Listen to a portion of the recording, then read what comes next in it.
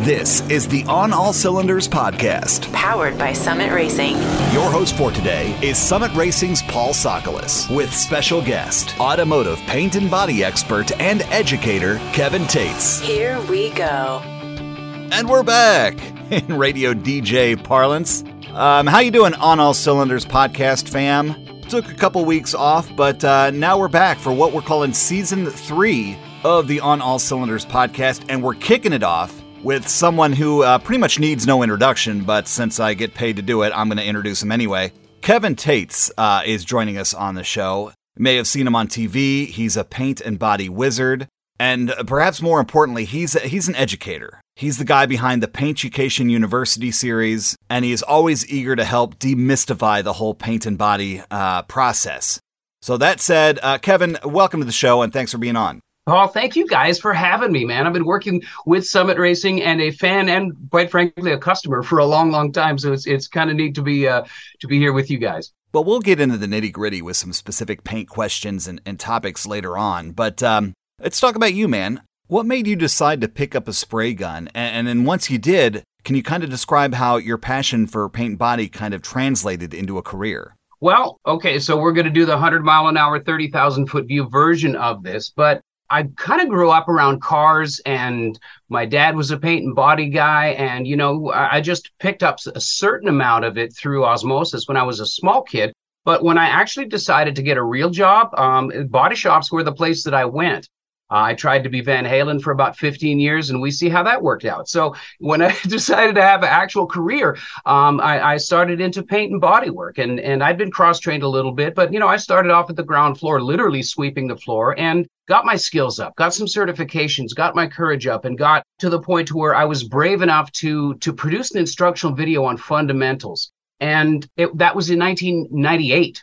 So it's been a hot minute. And from there, I worked the phones. I tried to figure out what my market was. I found a marketing foothold with some catalog distributors. And then, that taught me how to be a journalist because I couldn't afford advertisements. So I would write articles for free and trade them out for advertisement in the back of books. And because I was doing video, I was unafraid of the camera. So when opportunities came up to do walk-on stuff for some TV shows, then I was comfortable with that world, and that led to a screen test on DIY Network. And in 2004, I had my very first TV series called Classic Rides on the DIY Network, way back when DIY had automotive stuff. And from there, when Stacy David ended up leaving the truck show, there was a vacancy at RTM Productions and Power Block. And when I was asked to do that, I said, of course, yes. So I did the Trucks TV show until 2014, and the whole time up until 2004, I was full-time in collision repair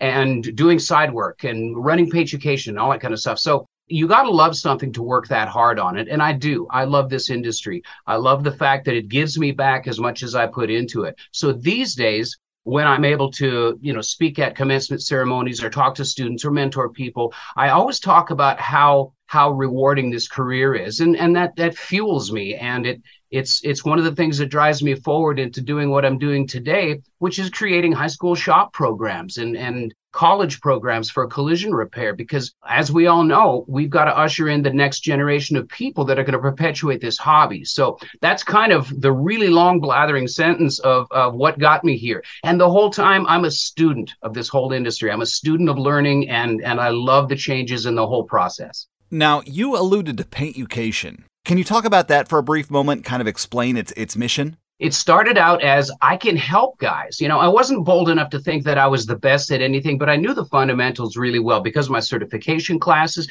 and because of the success that I was having in body shops. So I felt brave enough to hang a shingle out and say, hey, I can help other people.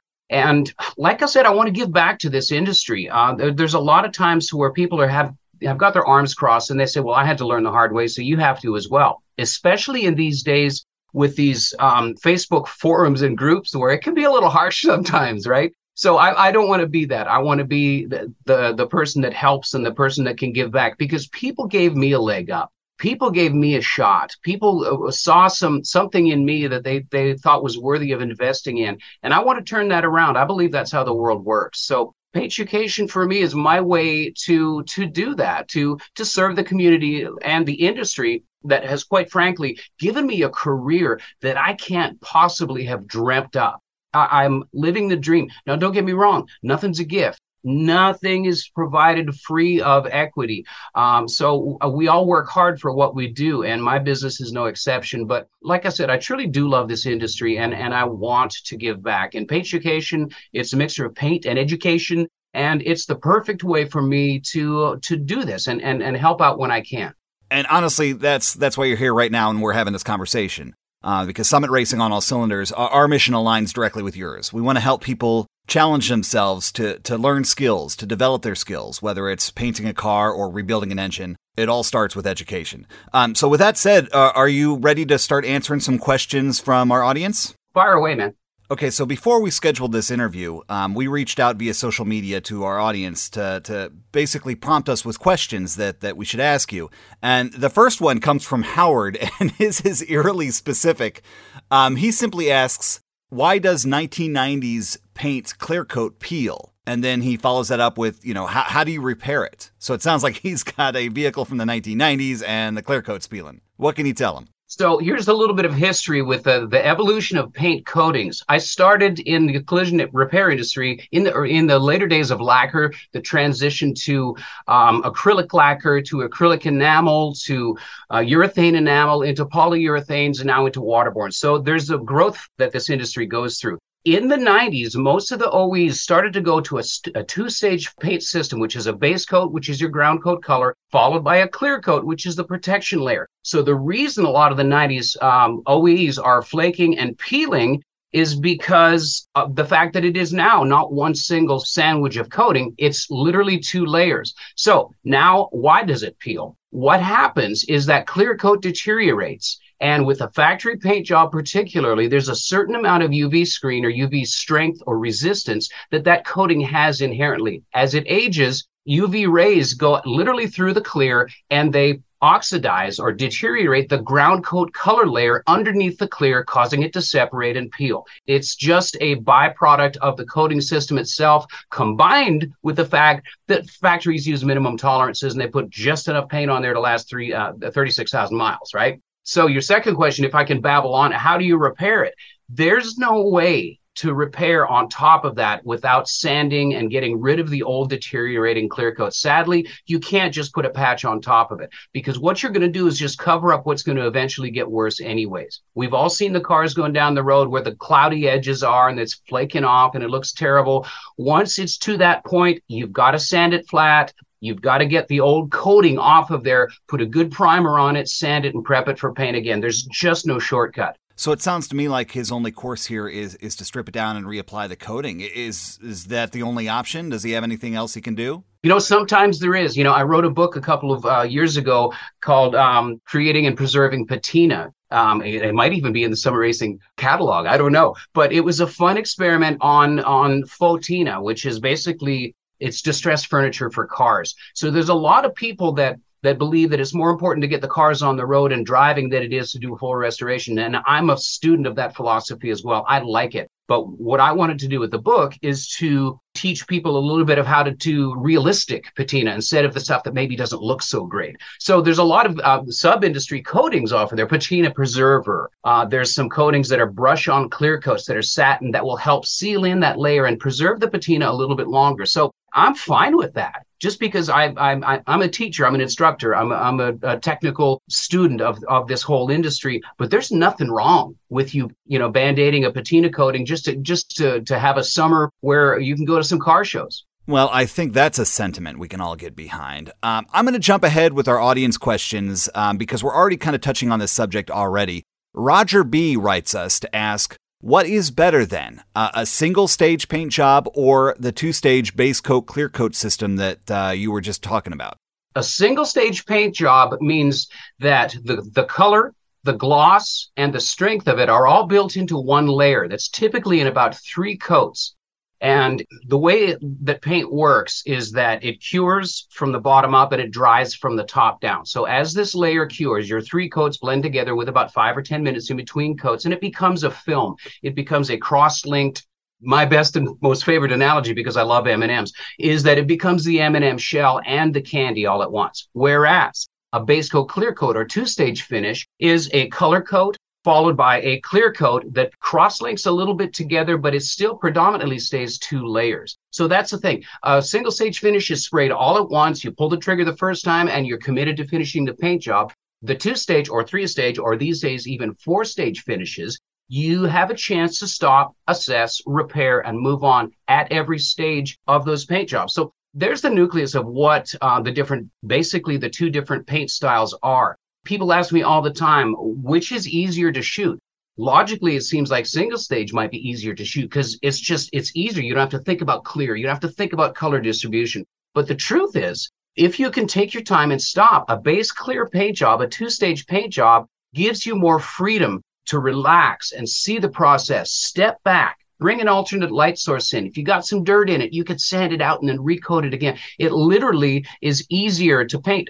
So when I'm coaching people that are doing their first paint job, I gently recommend that they do a two-stage or do a base clear paint job as their first one, just because you have that much more control of it. That is kind of interesting because you're right. It is counterintuitive. Yeah.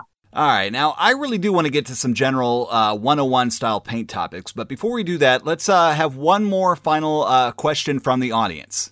Dennis R. writes in to ask, how many coats of primer is too many? And having helped paint a car myself before, I kind of feel his pain on this one. So talk about that. Is it possible to over-primer a car? Yes, let's talk about that. And the answer is yes.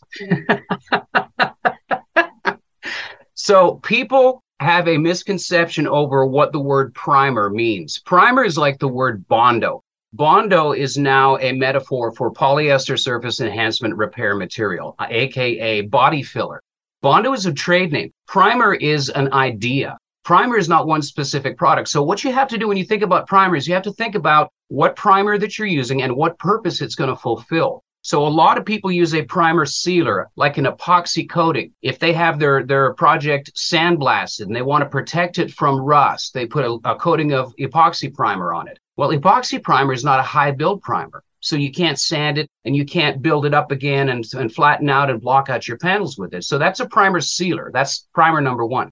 Primer surfacer is typically a urethane. It's designed for 3, maybe at the max 4 coats, and it's typically used in collision repair for basically straightening out your bodywork and prepping for the application of the paints. That's your primer surfacer. It's high build, but it's not crazy high build. Now we come in with the big dog, primer filler. And it's a polyester composition, which is exactly the same thing as your wipeable body fillers are. It's a polyester with either an MEKP catalyst in or a benzoyl peroxide catalyst in. It's literally spray Bondo. That's primer filler. Now, all of your custom car show guys, and I was at this unbelievable car show event this weekend, and just great, unbelievable workmanship. The best in the industry was there. Every one of these custom shops uses polyester primer filler as a last stage of bodywork. So go back to how many coats is too many? If you're using an epoxy primer sealer to just cover up the metal, chances are 1 coat is going to be just fine. You don't want any more than 2 coats on there because it's not designed to build up. It's designed to seal out atmosphere. Primer surfacer, more than 4 coats is going to be too much because it's not designed to tolerate that huge mill thickness. However, your primer fillers, I've got overmix pucks on my bench tops that I can literally hammer nails with. They're 1.25 inches thick and there's no pinholing, there's no cracking. It's not doing anything because there's almost no solvent in it. We can talk about the virtues and the enemy of solvent if you want to. But I know that's the long answer, but sometimes a question like that needs a long answer. So the question that comes back is, well, how do I know which one to use? When you go to the Summit Racing website and you call up a paint product, if you scroll all the way down past the customer reviews, past the other information, you're going to see 2 downloadable PDFs. One is a MSDS and one is a TDS tech sheet. And the TDS tech sheet will tell you everything you need to know about that product. People miss that so often, Paul, and they think that the instructions are just sort of a suggestion. The TDS sheet, technical data sheet, is literally your Bible when it comes to this stuff. So when you're buying from Summit Racing, You can either go to the internet, because I've done this when I've lost my tech sheets for the Summit Racing stuff that I spray, and punch in single stage Summit Racing TDS. You'll get it instantly. The easiest thing is when you're ordering it online, go down to the very bottom, download your PDF. That way you can pull it up on your phone. You can print it off. So to answer the guy's question, he doesn't need to ask me anymore. Now what he needs to do is go to his technical data sheet that he got from the Summit Racing website, and it will literally tell him how many coats are necessary, how to prep it, sandpaper grit, gun recommendation, fluid tip size, between coat times, all of that stuff, right?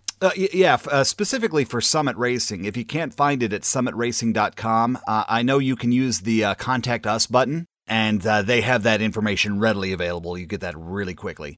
So that said, let's kind of take a departure from the audience questions and start at square one, talking to folks who may be considering doing a DIY paint job in their home garage. What advice can you give them to help them along their path, to help them take that first step to making this happen? There's a couple of things, and this conversation, this question, we could talk for hours on this, but here's the overview of that. Yes, it's a complicated procedure. It's a long chain of procedure, but every link in that chain is ridiculously simple. So if you look at it like that, choosing your sandpaper, sanding a panel, it's really nothing more than just a mechanical activation, just a mechanical procedure. Then you move to the next one. The secret in paint and body, just like electronics, just like everything else, is finding the correct steps in the procedure. So people say all the time that, oh, painting's an art and it's voodoo and I couldn't do that. I'd rather stick to machining, cylinder heads and engine blocks. And to me, that's voodoo. Electronic CAN bus diagnostics, that's all voodoo to me, because I don't know what those little atoms are and where they go. I don't want to let the smoke out. So the truth is you have to understand that it's procedure, and it's quite simple when you break it down to each individual step. So that's my first advice to somebody that says, I want to do my own paint job, but I'm kind of scared. So from there, you have to dive into the education part of it a little bit. And that's really the reason that I started producing instructional videos, is to give people an insight into the basics of the fundamentals of doing this. If you're going to be spraying paint, what are you going to be spraying with? The first thing that you buy is not the spray gun. That's the last thing that you buy. The first thing that you buy, which I call the heart of your shop, especially if you're using pneumatic or air-powered tools, is an air compressor. The icons in the industry, and the industry standard is pneumatic-driven tools, DA sanders, all the different pneumatic tools, even your drills and impact tools and things like that. It's all driven by an air compressor. We know that we can't blow through a straw and power an impact wrench that's air-powered, right? We have to have a big honking compressor that's going to do that. So when you look at your spray guns, there's always going to be a recommendation. It's CFM, stands for cubic feet per minute. We have to measure PSI, which is pounds per square inch. That's our pressure coming into the gun. But CFM is what we need to break up paint. It's what we need to drive that impeller and that impact wrench. So the very first thing, if you're going to start off on a paint and body project, is outfit your child. You might have a great compressor. You might have enough compressor, but make sure that you've got the right tools in which to do the job in the first place. Sometimes it takes a while to save up enough money to make a good home shop. And maybe sometimes you can do the body work at your place with your smaller compressor and find a buddy with a big compressor, or rent one or something like that when it comes time to spray, or find somebody that's going to lend you their spray booth. And maybe you don't have to spend that $1,000 on the compressor. These tools are expensive, but once you buy them, typically that's the last time you have to buy them if you purchase correctly. So I'm hoping I'm answering the question. There's no 5-minute answer to what do you say to somebody. Here's the thing that I offer, whether it's social media or whether it's through emails or things like that, or people that buy my Paint Education University course, I make myself available for consultations. And I'm not trying to pitch my stuff. I'm not trying to talk about that, because I want this to be information that people can take home and use. But you got to find out where they're starting from and what they have. And sometimes the answer is, you know what, maybe you shouldn't try this yourself. But most of the time, here's one of my famous quotes. You can buy the materials, you can buy the tools, and you can screw it up twice so that when you succeed on the third time, it's still cheaper than taking it to a shop to have it done. And guess what? You learned how to do it yourself. I can't tell you how many small businesses have been started with the help of Paint Education videos and somebody empowering themselves enough to have that first success, to have that first win. Then they go to a car show and somebody says, hey man, your car looks good. Who painted it? You know, the amount of pride that just rings off of people when they They track me down and they tell me, hey man, thanks for your help. I got a best of show for my paint job. And now this guy wants me to paint his car. Guess what? This is America. It's the land of dreams. It's the land of small business and entrepreneurs. Many, many entrepreneurs have been started by being empowered enough by doing something successfully to, maybe get either, at the very least, a good side hustle going, right? America, land of the side hustle. I kind of like the sound of that.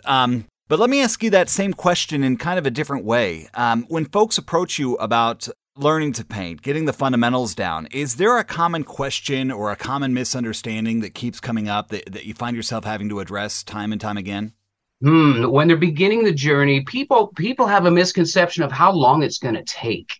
So, we had this discussion. There was a round table that I was a moderator and a participant in this weekend at the car show. And it was me, it was Chip Foose, Dave Kindig, Steve Mank, and Jesse Greening.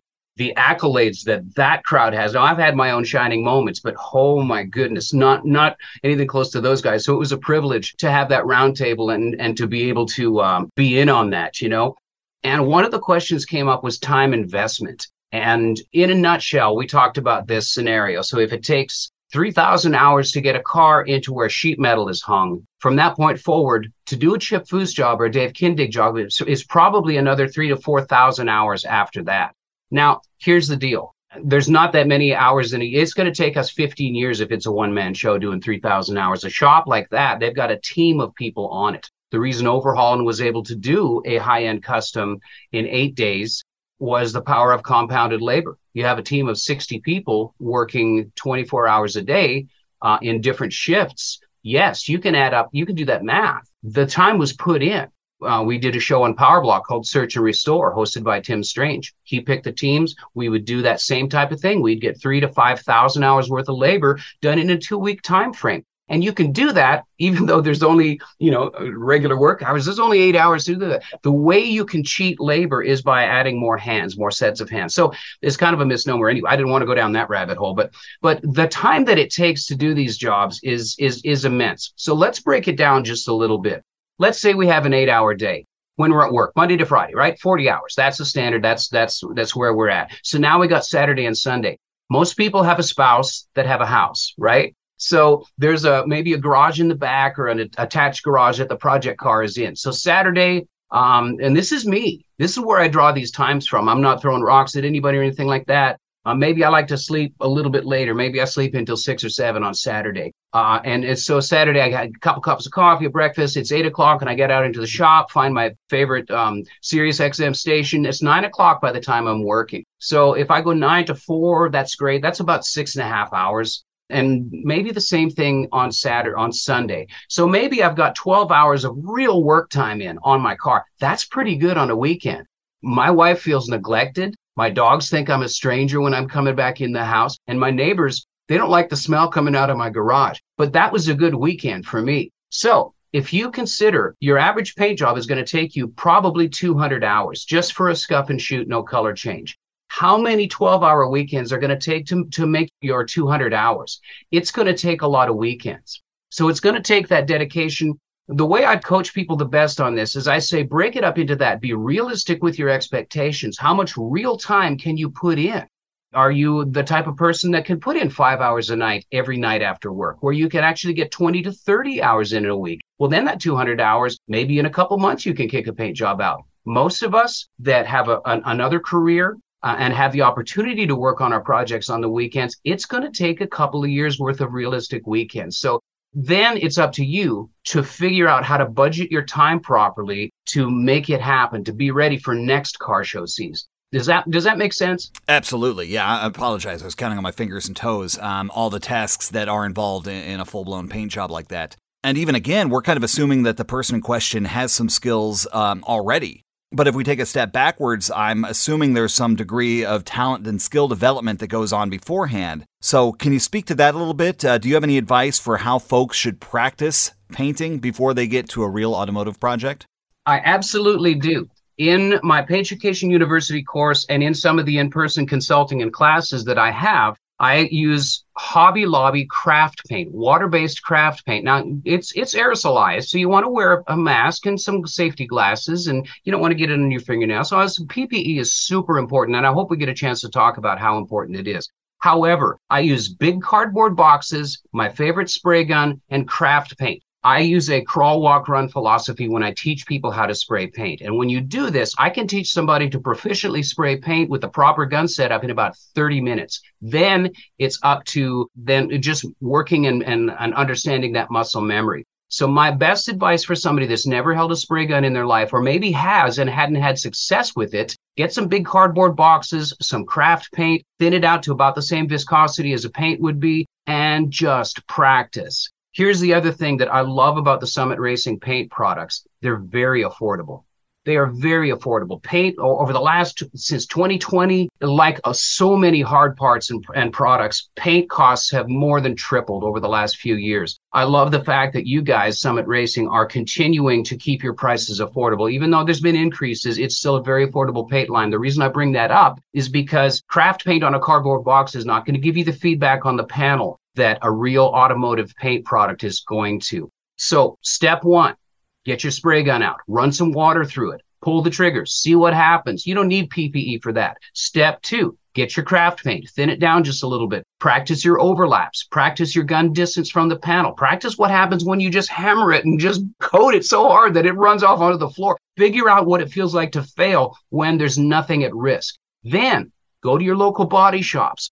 Local body shops typically throw that stuff away. If it's more labor than it takes to replace the panel or to buy the panel, they're going to throw the fender away, and it's hazardous waste for them. They will let you go to the junk pile and get free panels. I do it all the time. If you don't have that resource, go to a pick apart or a pull apart. You can get it super cheap. There's no excuses for not having a three-dimensional panel.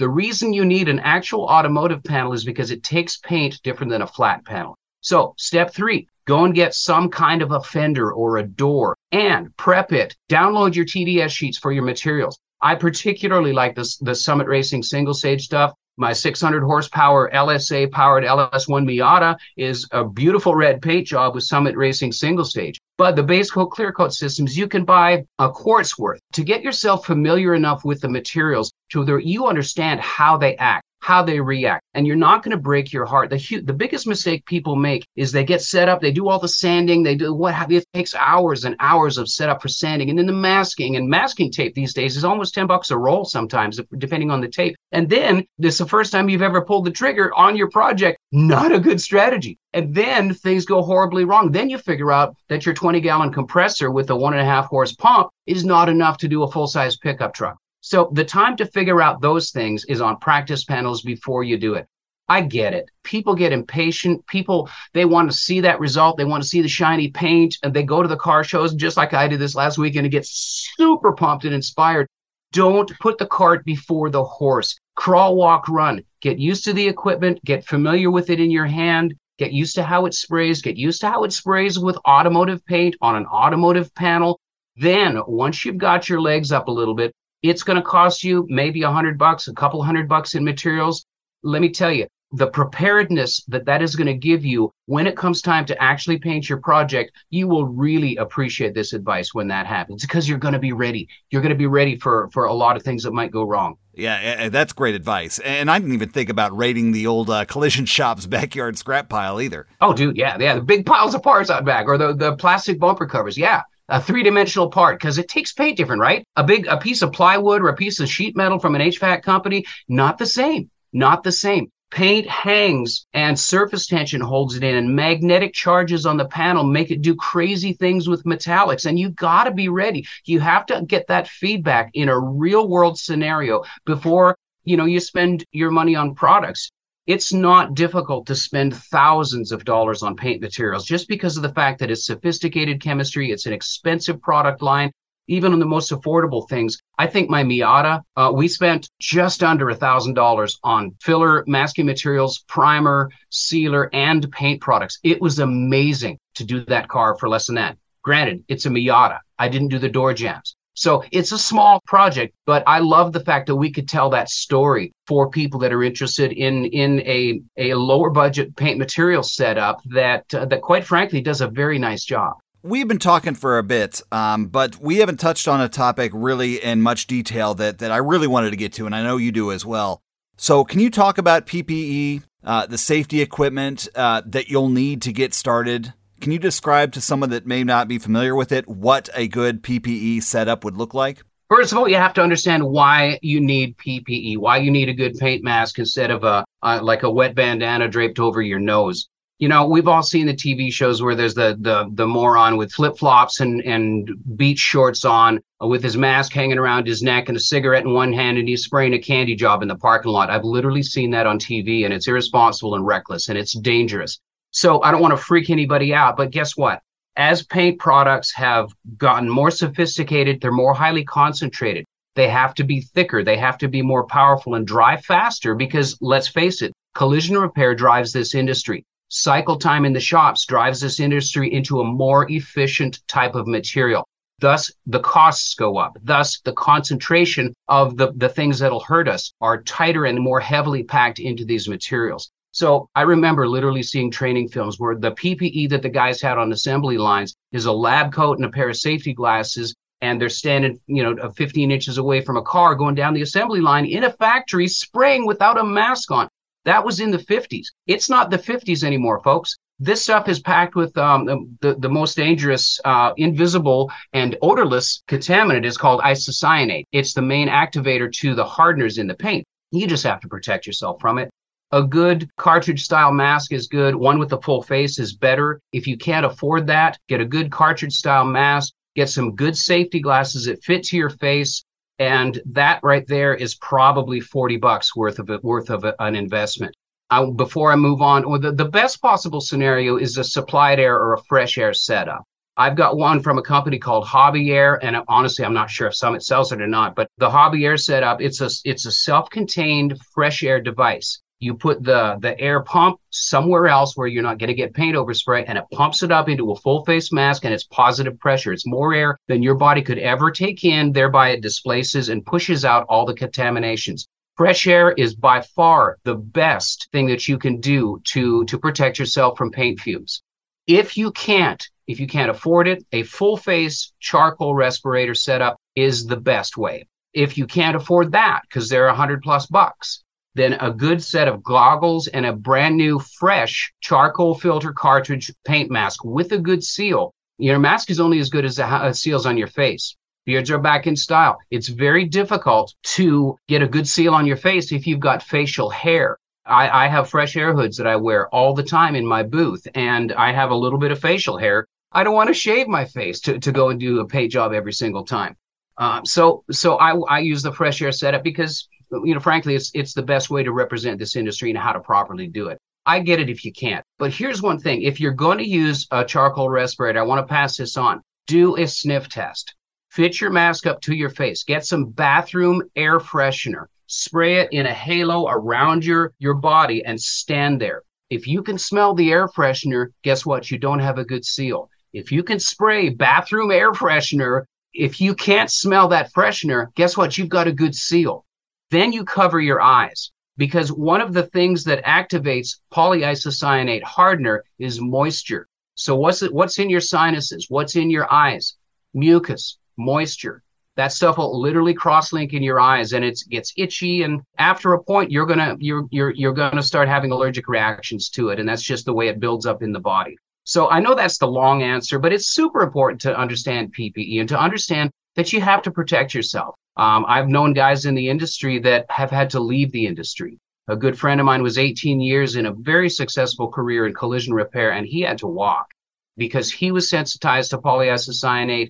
It felt like an elephant standing on his chest. He had severe muscle aches. His knees were going down, and he literally lost consciousness one time in the shop, and it came down to he's allergic to polyisocyanate. He had to change vocations. 18 years into a successful career.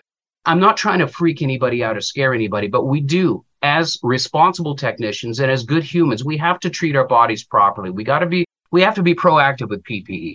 Certainly, whether you're just getting started in the trade or have been doing it for years, safety gear is something that needs to be continually reassessed and talked about. So now going back to our hypothetical person who is undertaking their first DIY paint job in their home garage, again, considering they probably don't have access to a $1 billion paint spray booth, what are some weather and climate concerns they should take into account before undergoing a job like this? I mean, I kind of guess what I'm saying is there a good time of the year to paint? There absolutely is, and that's a great question. So paint products are designed to work best at 50% relative humidity and 72 degrees Fahrenheit with adequate air movement. Literally, that's in every manufacturer's instruction sheets on what the best conditions are to paint in. So depending on where you are in the country, at some point during the year, you're going to have perfect conditions. In Arizona, maybe it's December. Those conditions are springtime here where I'm at in Tennessee. In California, well, you lucky suckers, it's all year round.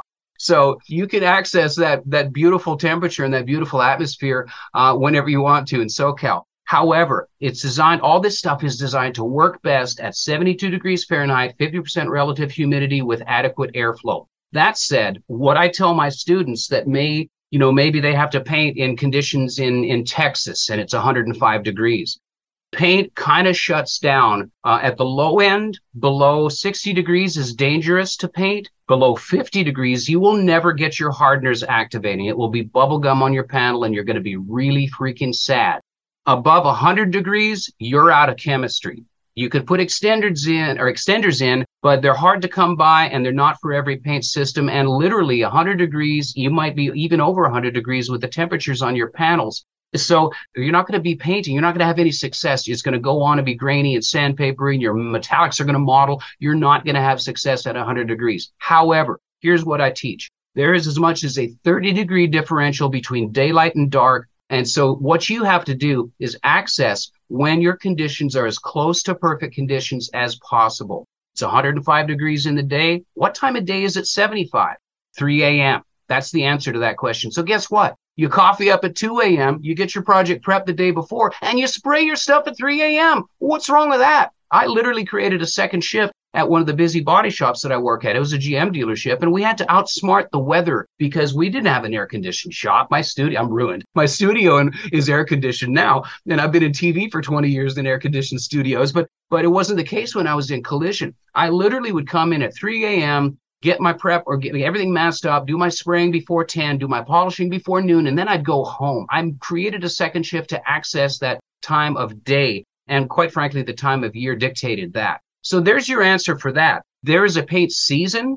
That's why all the magazines have your paint and body specials in the beginning of January, because guess what? Coming up pretty soon, the weather's going to be nice enough to paint, but the time of day matters as much. And here's another Easter egg. We've all heard about the perfect white paint job, and then the housefly comes in. The big bottle fly just comes in and kamikazes right in the middle of the hood, right? It's like, oh no. Because the other thing that happens when you get an insect in your paint job is they lose control of their bodily functions, and you get a stain around the bug. It's no fun, man. So the way we can help avoid insects is by time of day as well. Think about this. When you're grilling outside about 3 o'clock, you're throwing the steaks on. Well, here comes the mosquitoes. Bummer. Then there's the flies. Bugs are lazy. Bugs like to sleep in. Get up before the bugs, do your spraying before noon, and you're going to have 10 times less insect damage in your paint jobs as you're going to have if you started to spray afternoon. So there you go. You're welcome. That's a good one. If you remember nothing else from this interview, just remember that bugs are lazy. I'll ask you a similar question because I hear this a lot. Are some color shades easier to spray than others? You hear some people say black is the toughest color, then black is the easiest color. Do you have any insight on that and what shades work best for the DIY home painter? It's interesting because color is a whole different thing. Color, there are more difficult colors to spray when it comes to your two-stage metallics. The light silvers are typically a challenge. Gold colors, gold metallics are a particular challenge. And it's because of the way we see them through the lens of the clear coat. It matters more. The darker colors, they seem like they're easier to spray, even though technique is identical. They just show us less. So as far as a color that's, I'm going to say a solid color that's the most difficult to spray, believe it or not, it's white. You get snowblind with white. You start staring at it, and it overpowers your eyes. It wipes out your eyes, and you get snowblind. And you have to look away and purge your eyes and look back at the panel, especially when you're into the shiny clear layers. It can really blind you, and I've run into that many, many times. So white is going to be one of the most difficult colors to spray. Your gold metallics are hard to spray. Your light blues and your silvers. And it's not impossible. It just requires a little bit more diligence, a little bit better technique, and more important than anything else, proper chemistry selection. So let's talk about that. We just talked about this is a way to make all of your colors easier to spray. And I've got some videos up on the Summit Racing website on the videos, and you guys are sharing them, and I love this. So proper chemistry selection, we don't have to be chemists to understand how to do this. We have to understand the condition and the temperature that we're spraying and pick 10 degrees above that. If it's 70 degrees, go for 80-degree chemistry. If it's 88 to 85 degrees, go for your cold, your slow reducers and catalysts, your 90 to 95-degree chemistry range. If it's 95 degrees, seriously give it a second thought and start again in the morning when it's cooler. If it's below 60 degrees, same thing. Put the shop heater on, get your metal temps up. But if you're between 60 and 70 degrees, well, then you know to reach for 70-degree chemistry. It's that simple. So once you reach for 10 degrees above your ambient air temperatures, you're going to be right in line for your paint to do what it's designed to do, which is flow out of the gun rather than being forced out of the gun. Kevin, I'm looking at my watch now, and we've been talking for over 40 minutes about all sorts of painting topics. And you know better than I, we have barely scratched the surface. And I apologize for using the word scratched back there. But say someone's appetite is sufficiently whetted, they want to tackle a paint job. Where can they go to learn more? Where can they get more advice from you? So I have a website. It's the Paint Education Learning Center. So on the top menu, you can find there's a menu for products, but there's one called Free Tech Tips. Guess what? It's my YouTube channel. There's a whole bunch of free tech tips on painting. And, I charge for my videos because it costs a lot of money to produce my videos. And quite frankly, I was making my living doing that way before I was making my living doing television. So it takes such an amount of resource that I have to charge for my programs. I wish I could have everything that I do for free, and maybe someday. So you can buy my products if you want to enroll into the really super advanced courses.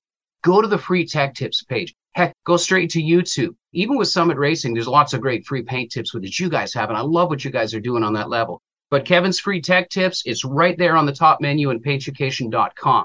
Here's another fun thing, too.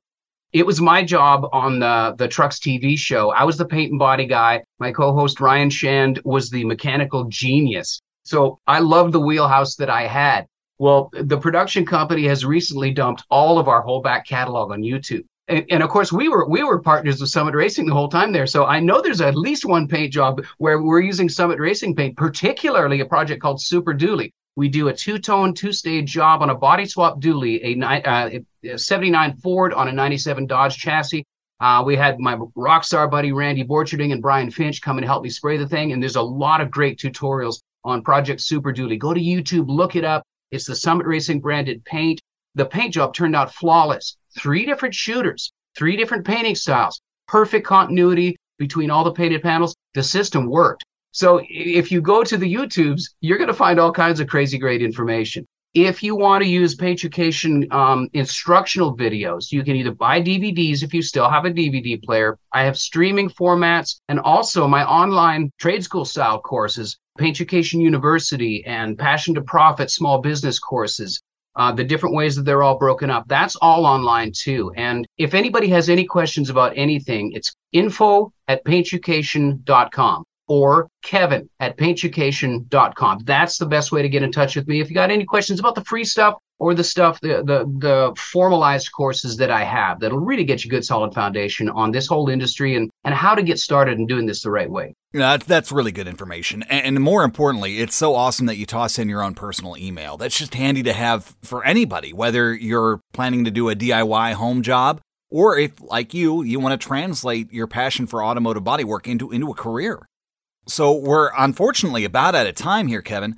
Do you have any parting wisdom that you'd like to pass on before we turn the microphones off? Paul, I'm so excited to be able to pass this information on. It is such a wonderful world. And once the light bulbs start going off, trust me, if you're intimidated about it now, once you have a couple of wins under your belt, it really will start paying you back. And whoever is listening to this out there, you're going to have success. Just give it a chance. Give yourself some credit for following the procedures and be brave. You just go in and don't be afraid. There's no such thing as failure. There's only learning. And if you follow my philosophy on crawl, walk, run, and your practice sessions and going up to a low-cost investment on good automotive paint, then you're going to teach yourself how to have success doing this. And you're going to find out the weak points in your system and your tools along the way so that you will be prepared when you really commit to it.